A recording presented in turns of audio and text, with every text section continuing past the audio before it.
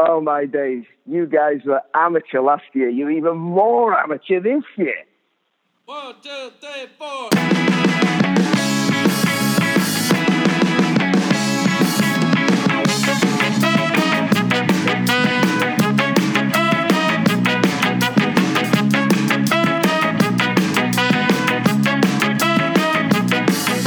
Welcome to Amateur Hour. My name is Chris Davis, and once again, not joining me is the Soccer Goose. But this will be the last week of gooselessness, I promise, as next week we will be traveling to Tobacco Road for our first trip of the year. But before that, I have an awesome interview with Lee Morris set up for you guys. Lee is the director for the Eastern Conference Scouting Network for USL League 2. He is also the head coach of the South Carolina United Bantam. So me and Lee talk about, what is the scouting network for USL League 2 and how he got involved with it and what he'll be doing. And then we talk about the stuff that the Bantams did on and off the field last year and how they plan on capitalizing on that. The Bantams really turned things around attendance-wise this past season, and it was really cool to see firsthand. So without further ado, here's our interview with Lee. And joining me now is Lee Morris. Lee Morris is the head coach of the South Carolina United Bantams. How's it going, Lee? Yeah, all good, thank you. Glad to be here. Glad to have a chat with you guys. Yeah, thank you so much for joining me on the pod today. But before we get started about SC United, I saw that you were recently named the Eastern Conference Director of Scouting for League 2. I was wondering what you could tell us about the scouting network and how you came to be the conference director. Well, I'm not too sure how I actually came to be the conference director. I just got a call from the guys at the USL one day asking me if I'd like to be part of it. And I think, obviously, with the USL 2 being the path to pro is the hashtag, we're really trying to use it as a pathway to get as many players the exposure and trying to get players into the pros. So when they called up and asked if I wanted to be part of a team that kind of helped out with that, then, I jumped on board because it's something that really is close to my heart, having been in the USL for the last 3 years, Mm-hmm. Yeah, it's... Go ahead. No, go ahead. So really, it's a case of the USL basically has people going to watching games and trying to collate stats on players and recommendations and people that stand out and highlight it, and then all the information will flow through me back to the USL so they can start basically getting stats on players and learning more information and then learning which players we aim to push, really. So it's just a better way of trying to get information back to the leagues to promote players, which is what it's all about, I think. Yeah, that's interesting. So how many scouts do you have for the Eastern Conference? Well, right now I'm waiting on the numbers. They're still collecting, with the league actually not beginning for another 10 days or so. Mm-hmm. And our conference will start a little bit later than that as well. I'm still waiting on information with regards to how many, but my experience is that pretty much each team has players going and watching games that will report back. So say there's 8 teams in your conference, there'll be a scout at each game that then reports back. So pretty much every game in the USL will be scouted, and we'll have reports on each one. So it's a big network of people, but the league is designed for that exact purpose. So it's a big project, but a good one. So I'm just really curious on how this is going to work. So you'll get all these scouting reports each week or so, and then you'll kind of funnel through them and pick out some of the more impressive things that you see and then send it on up the pipeline? I think pretty much over the course of the season, similar names keep popping up. So we just collate them and streamline all the information. And then over the course of a USL season, like last year, for instance, we had Marek Weber, who scored 18 goals. So whoever was coming and scouting Marek would obviously pay attention to that one because he was scoring so many. So things like that, then over the course of the time, I believe that's how the conference teams of the season get selected and stuff, just through stats over the course of the season. Okay. And another thing I noticed is that you're the director of the Eastern Conference, but you are coaching in the Southern. So I'm guessing that was intentional to make sure that no one has particular biases, where you're more or less over a different conference than what you're competing in. Yeah, so there's no conflicts of interest on anything like that. It just makes sense to have people who are in the USL, but not necessarily trying to push their own players up the ladder. Gotcha. Yeah, that makes perfect sense. Well, that's really cool, and congratulations on getting that job. That sounds like a lot of extra work on what all you guys do down there at SC United, but it's also really cool you guys are helping promote young players to grow their game. Yeah, I think it's, like I say, for me, it's a passion to be part of this. So anything we can do to try and give players more exposure and get players up the ladder and into professional, that's really what it's all about. So I'm just proud to be part of the process. It's exciting. Awesome. So now moving on to your specific team, the SC United Bantams. Last year was a really good year for you guys both on and off the field. You opened up a new club-owned stadium. You ran an awesome promotion that not only brought in a record number of fans for the season, but also earned your team the Golden Scarf Award for League Two. What can you tell us about that? Yeah, I mean, it was a good, fun year. I think our crowds went through the roof from before and put us in the top 10% of all teams in what was then the PDL. Mm-hmm. And obviously the addition of the beer garden and the game events made people want to come out a little bit more than they had in the past. But the promotion of Round the World in 7 games got the Golden Scarf for the best game day promotions in the nation, which was, something we were incredibly proud of. And it was basically based around the nations of the players we had in the team. Mm-hmm. And we put on food. So we did, the night you guys came out was British night. So we did British pie and peas and fish and chips. Mm-hmm. Ran a British cider and a British ale. And, we had the Beatles and the Rolling Stones were what the DJ was playing. And we had a bagpiper walk the teams out. So it was just a real fun summer of doing events around each nation, which was a lot of hard work, but ultimately, I think it brought a real fun game day experience to everybody and gave us something a bit different. So, yeah, we're aiming to beat it again this year. And so how do you plan on doing that this year? Do you guys have any promotions that you have sorted out yet? Yeah, we're doing, it'll be American-themed events. The title's going to be Land of the Free, Home of the Bantams.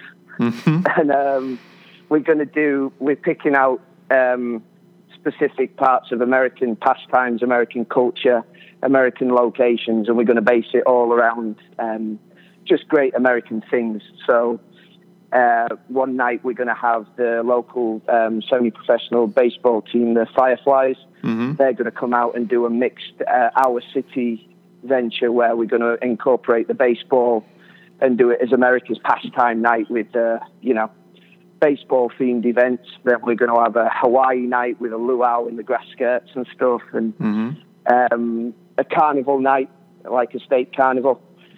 So we're just basing it around American themes this year, which will still have the same. We'll have beer out there. We'll have, on the carnival night, we'll have carnival food with candy floss and stuff like that. And just great American things. It should be good fun.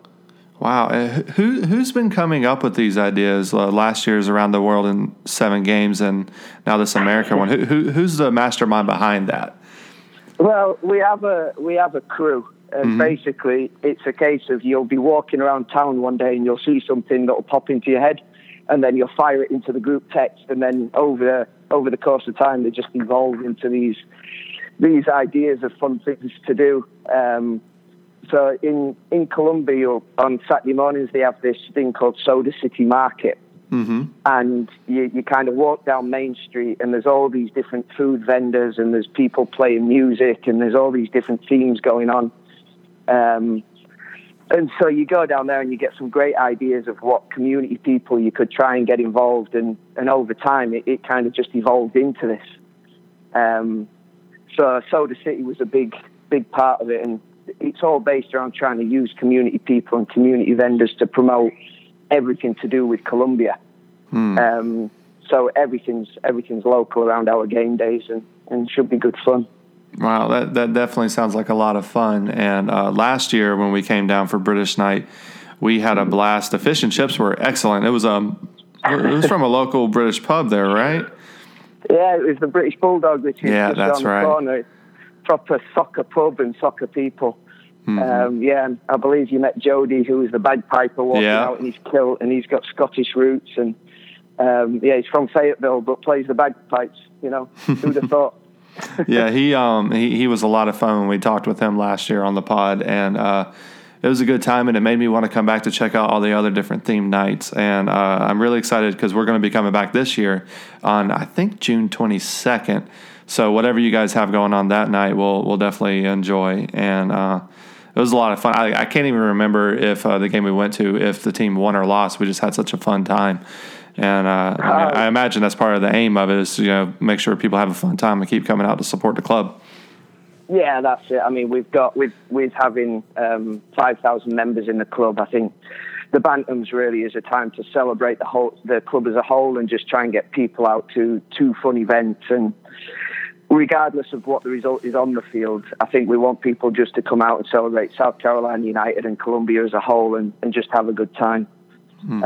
So June 22nd, I believe, we're trying to get a helicopter lined up to do a helicopter golf ball drop, which should be a pretty cool event where they drop a load of golf balls onto the field at halftime, and we'll have raffle prizes and stuff. So that should be a pretty spectacular event that you come down and see, hopefully.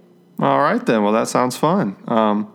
But now shifting gears a little bit, not only did you guys have a really successful off the field, you guys were really good on the field as well. You finished third in a really tough Deep South division that had, I believe, second place was Bria, who were the finalists for the national championship the year before. And then you had a Tormenta team that was really pushing to establish themselves as a good team heading into League One the following year. I mean, I think they brought up a good number of their League Two players into League One. And, you guys had to play them 3 times last year, I believe. How do you guys plan on competing in the Deep South this year? Well, I mean, it's a similar kind of thing for us because it's always been we're like a younger startup team that's always been a bit of an underdog, where Tormenta were recruiting players last year with the offering that if you do well, we can get you into the pros. And it's kind of always been a similar thing that there's big clubs and then there's smaller clubs that are trying to grow. And we're still in that process where right now, it's what's good for us is Greenville Triumph have just popped up, who a local pro team who actually took one of our players, Edmundo. He turned pro with them, and he started his first professional game a couple of weeks ago, and that's fantastic for us. And being surrounded now by Tormenta, by Charlotte Independence, by Charleston Battery and Greenville, kind of helps our cause where we can be a farm team to try and get players into the pros that way and build our network up.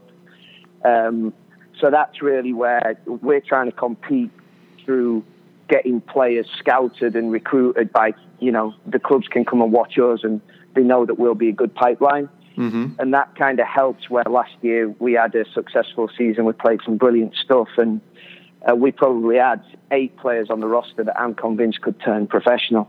So that's really where as we're learning how to recruit the players and where to go to get them, we can be a real good base to get players to turn professional further down the line, which is what it's all about. But now I think that we've had somebody who was the top scorer in the nation last year. The local teams kind of will realize, we're a good club that can recruit properly, and we'll have some people that they would take interest in. So we're a growing team that I feel we're close to winning a division last year, and I feel like we'll be very close to winning the division again this year. And because of that, hopefully we can get more guys into the pros, which is the aim. And with all those pro teams that you mentioned, and it's really awesome to hear that one of your guys is up at the Triumph now. Have you guys been looking into possibly trying to form any sort of formal partnerships with any of the clubs? I know you guys kind of had some sort of thing with the Battery, if I'm not mistaken. But I was wondering if you guys were trying to do anything like that. Well, I think the thing with that is if we were to tie in with one club, that might be to the detriment of more teams being involved. So I think the USL platform for our guys is a good platform where we can reach out to Greenville and say, hey, we've got this guy here that we think is really awesome. If we tied ourselves into a deal with just one club, that might be to the detriment of the player. So I kind of feel like the platform we've got now is right, where we've got good relations with the local teams, enough to be able to give them calls and speak to them about local players. And that's the best way for our team to operate. Yeah, no, that definitely makes sense. And, I mean, it sounds like it's going to work out pretty well. Not to mention the scouting network, whoever it is that's scouting your teams, if you guys continue to perform well, teams will be notified in the USL as well, which pretty much all the professional teams in our area are USL. So that sounds like it's a good approach to be more broad than just focused on one team specifically, because you could have an awesome striker like Merrick Weber, but if the one team you're attached to happens to have two top class for USL strikers, there's not going to be an advancement there, but he could possibly go somewhere else, something like that. So exactly. With all those players you did have last year, including, like you said, the Golden Boot winner, Merrick Weber, will he or any other key members of the squad be back this season? Yeah, we've got a handful of players returning from last year. We had quite a lot of seniors last year, and so they kind of came in. They do their summer with us, and then they go back and they go out into the real world. Right. So there's normally in the USL there is a fair turnover year on year, but we'll have a good handful of players returning, like our captain Harrison Roberts is coming back again, and we had Keegan Burton's coming back again from Queens, and we've got a good few. And then we also use it as a platform for players who are within our club who've recently left to go to college or are in their last year of playing for our club. So we'll have kids like Josh Corning, who's at USC, and Colin Harris, who's at Georgia Southern. They'll all be coming to be part of it as well. So we use it as a good feeder for our players from within SC United. Okay. So, I mean, that sounds good. You got a good mix. I remember Harrison Roberts from last year. He was really good for you guys. Yeah. So I've Hopefully noticed something. Will be again. Yeah, right. I've noticed something for the second season in a row, and I don't know if it means anything, but I just was curious about it. It seems like the Bantams are starting at almost the end of May, which is later than just about any of the other teams that we follow at Amateur Hour. I was wondering if there was a particular reason for that. Yeah, so basically what we do, it's based around a couple of years ago when we qualified for the Open Cup. And the Open Cup set the date for our first game that year, which was May 10. And obviously we recruit from local areas, but we also recruit from further afield. And, 99% of our players are in college. So their exams fall normally around that week of the 10th. So we actually had a player that we'd recruited from Canada who reported on the day of the Open Cup game, which was the biggest game in SC United Bantams history. Right. And we'd hardcore recruited him, but we'd never actually physically met him in person. So it's the early start dates for us, with us being so college driven, makes it hard for us to be able to get the team together, get them into a style of play and work with them, unless we set the first game day kickoff a little bit later. So we always kind of target around May 2021 as our first game, so that we can get them in around the 10th, work with them for 10 days before we go into the first one.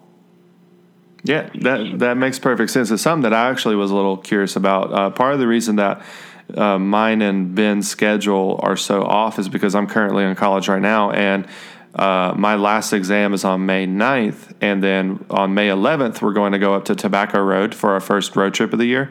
And I remember thinking kind of the same thing. I'm like, well, I know some of the Tobacco Road players are from like UNC or Duke, and I have a future brother-in-law at UNC, and his last exam, like me, is on the 9th. And I'm like, how many of these players are having their last exams right before their first game? And so it does make sense for you to kind of delay it if you can a bit to get your guys a little more trained and used to your system. So, yeah, that makes sense. Yeah. So the other, there's no actual rules on how many overage players you can have in your squad. You're allowed to have 10 on your game day roster who are over 23. So last year I think we were in the bottom sort of 5% of teams that used overage players, because we specifically target guys who are in college and aspiring to be professionals once they leave. Which I kind of feel like that's the platform that the USL is set up for. Right. So we don't have guys who are in work and would be available to play at that time, which, running with a really young squad might not be something that would win you the USL as such, because you don't have that older heads and the experience. But I kind of feel like it's the best use of the platform for our guys. No, yeah, it definitely makes sense. I mean, you guys have always seemed to be a team that's got a good mix of you really focus on development, but you also try to, obviously, with last year, create a good game day atmosphere. So, yeah, that makes sense. Another question I had, though, is right before that start, I noticed you guys are scheduled to visit Asheville City for a friendly on May 16th. I'm guessing that's kind of a tune-up game, but how did you guys arrange that? Well, we've got... we'll be playing one against Greenville as well, Greenville FC on the 11th or 12th. It is on the Sunday. And that really is because them guys are in a separate league to us. They're in the NPSL, and the NPSL is only providing them with 10 games this season. So to try and make up games, we thought it'd be a pretty cool idea to have a crossover game and just compete against somebody who'd been successful in a different league. And I mean, you guys can probably tell me, we haven't been to an Asheville game yet, but the photos on social media, they have their own beer, they get the replica shirts. It looks like they have good atmospheres and stuff. So we'll be going up there to have a look at how they do game days and have a little tune-up game as well. So that'll be one that we're actually really excited about going to. Yeah, they honestly, both Greenville and Asheville are a lot of fun. Ben is last year was a season ticket holder for Greenville as well, because he's from there, and he loved it. And Asheville's really the team that got me interested in amateur soccer to begin with, because before that I was following the independents, and when I saw the cool things Asheville were doing, I started paying attention. And honestly, I'd say I'd credit that team more than anyone with us getting involved with this podcast. And if you get the opportunity to talk with some folks up there, I would recommend it. It's their atmosphere up there is really cool. What they're doing with their women's team as well. It's a lot of fun, and I'm excited that you guys are going to be playing them. I didn't know about the Greenville one. I wonder if I didn't see it on the website. I wonder if it will be streamed or anything.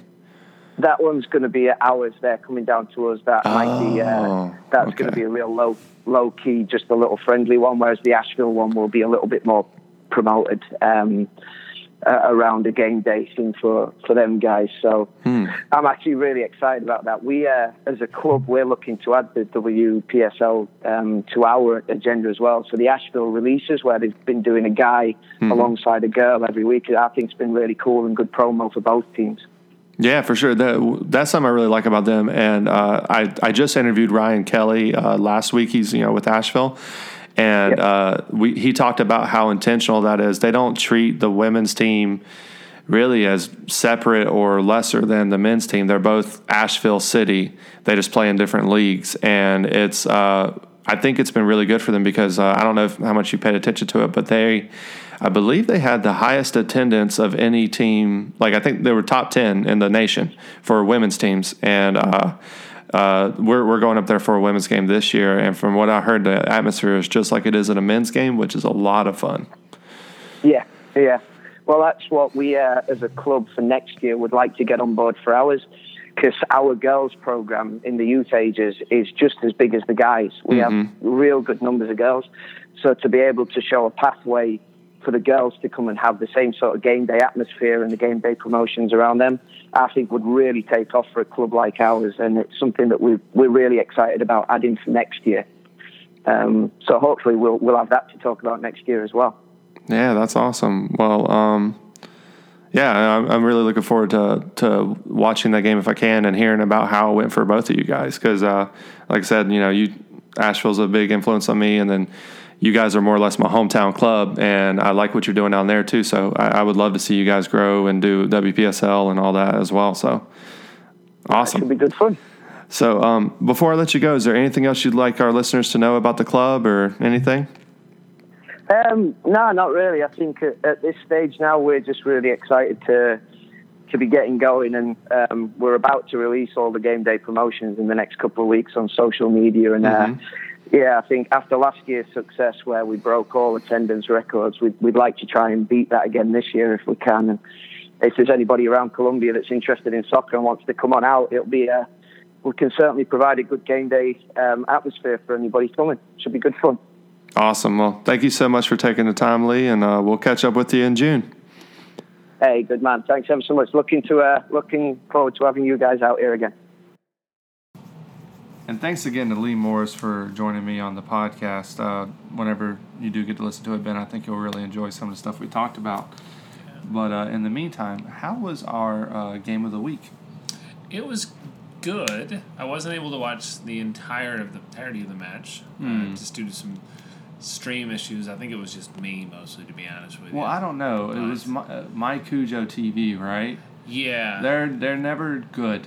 It was well. The weird thing too was. We should probably mention first the game we're talking about is Georgia Revolution hosting Greenville FC. But yeah, go on. Yeah, there is an Apple TV app, and I would try to get it to work, and then it would randomly try to pull up an ad, but then it would be the only thing it would do.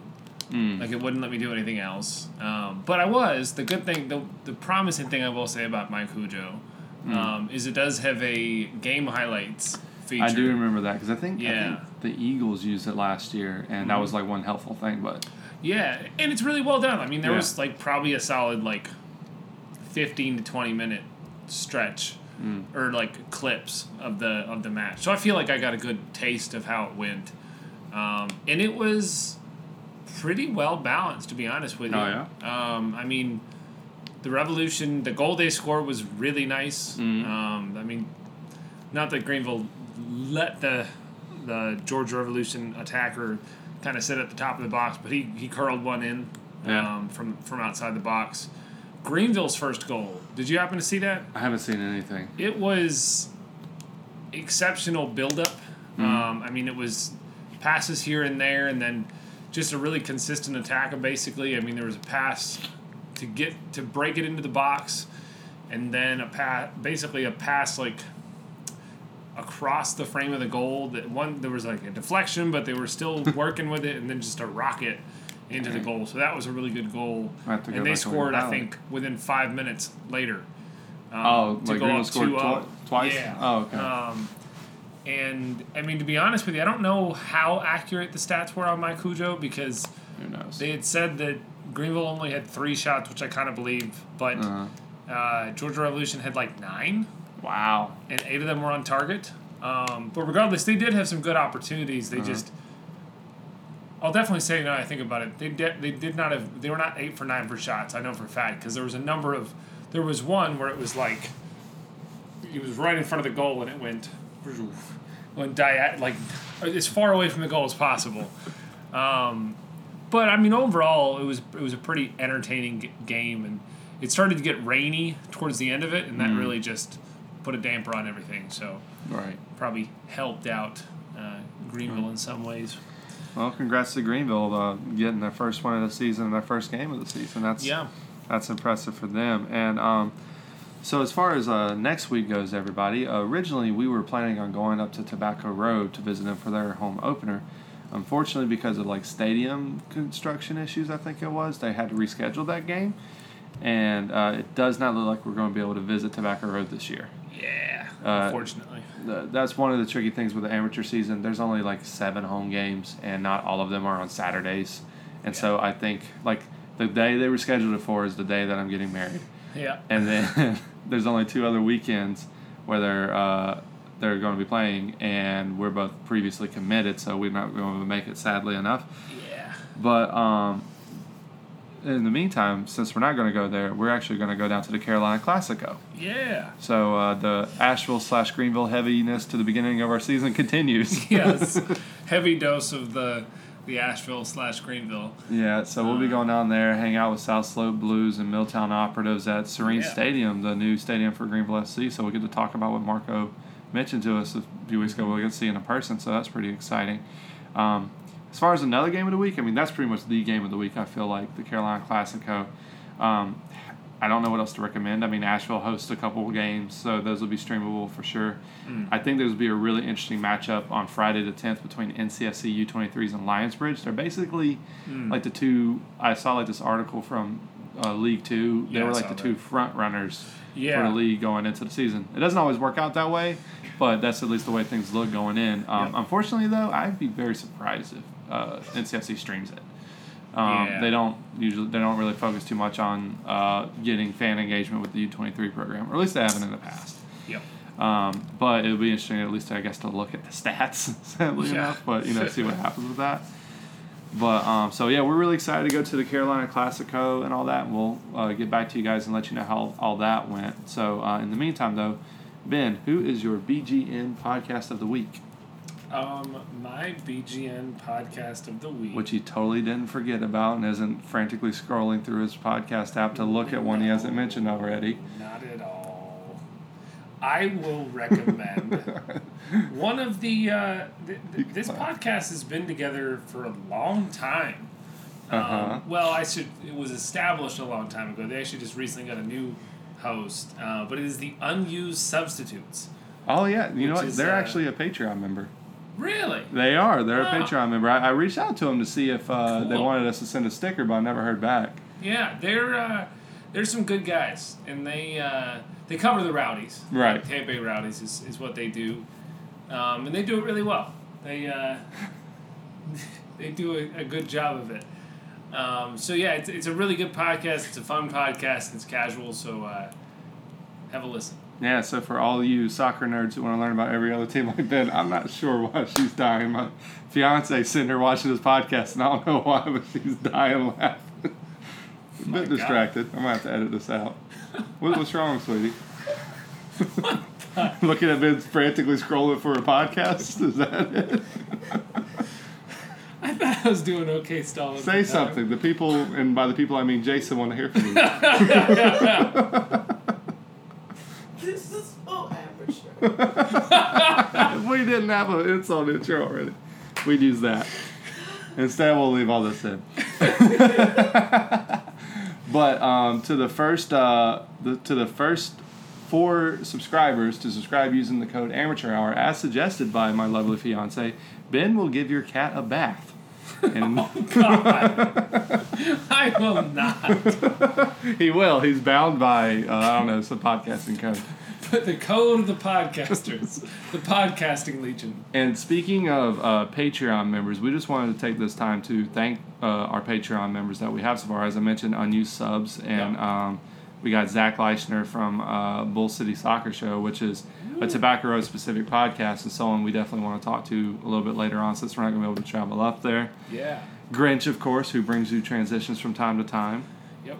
And then Brad Bukowski. Buckskowski. Yeah. Sorry, Brad. I'm not good at pronouncing it. Just call him Brad B. Brad B. I am Brad B on Twitter. He was kind enough to become our presenting sponsor, and then told me to not bother making him the presenting because he didn't want to interrupt the flow of our intros. Yeah. So that was That's a good sweet guy, of him. But with all this Greenville support in particular from those two guys, I guess it is kind of justified that we're being extra Greenville heavy because, Yeah. we're shills. We're all about that money.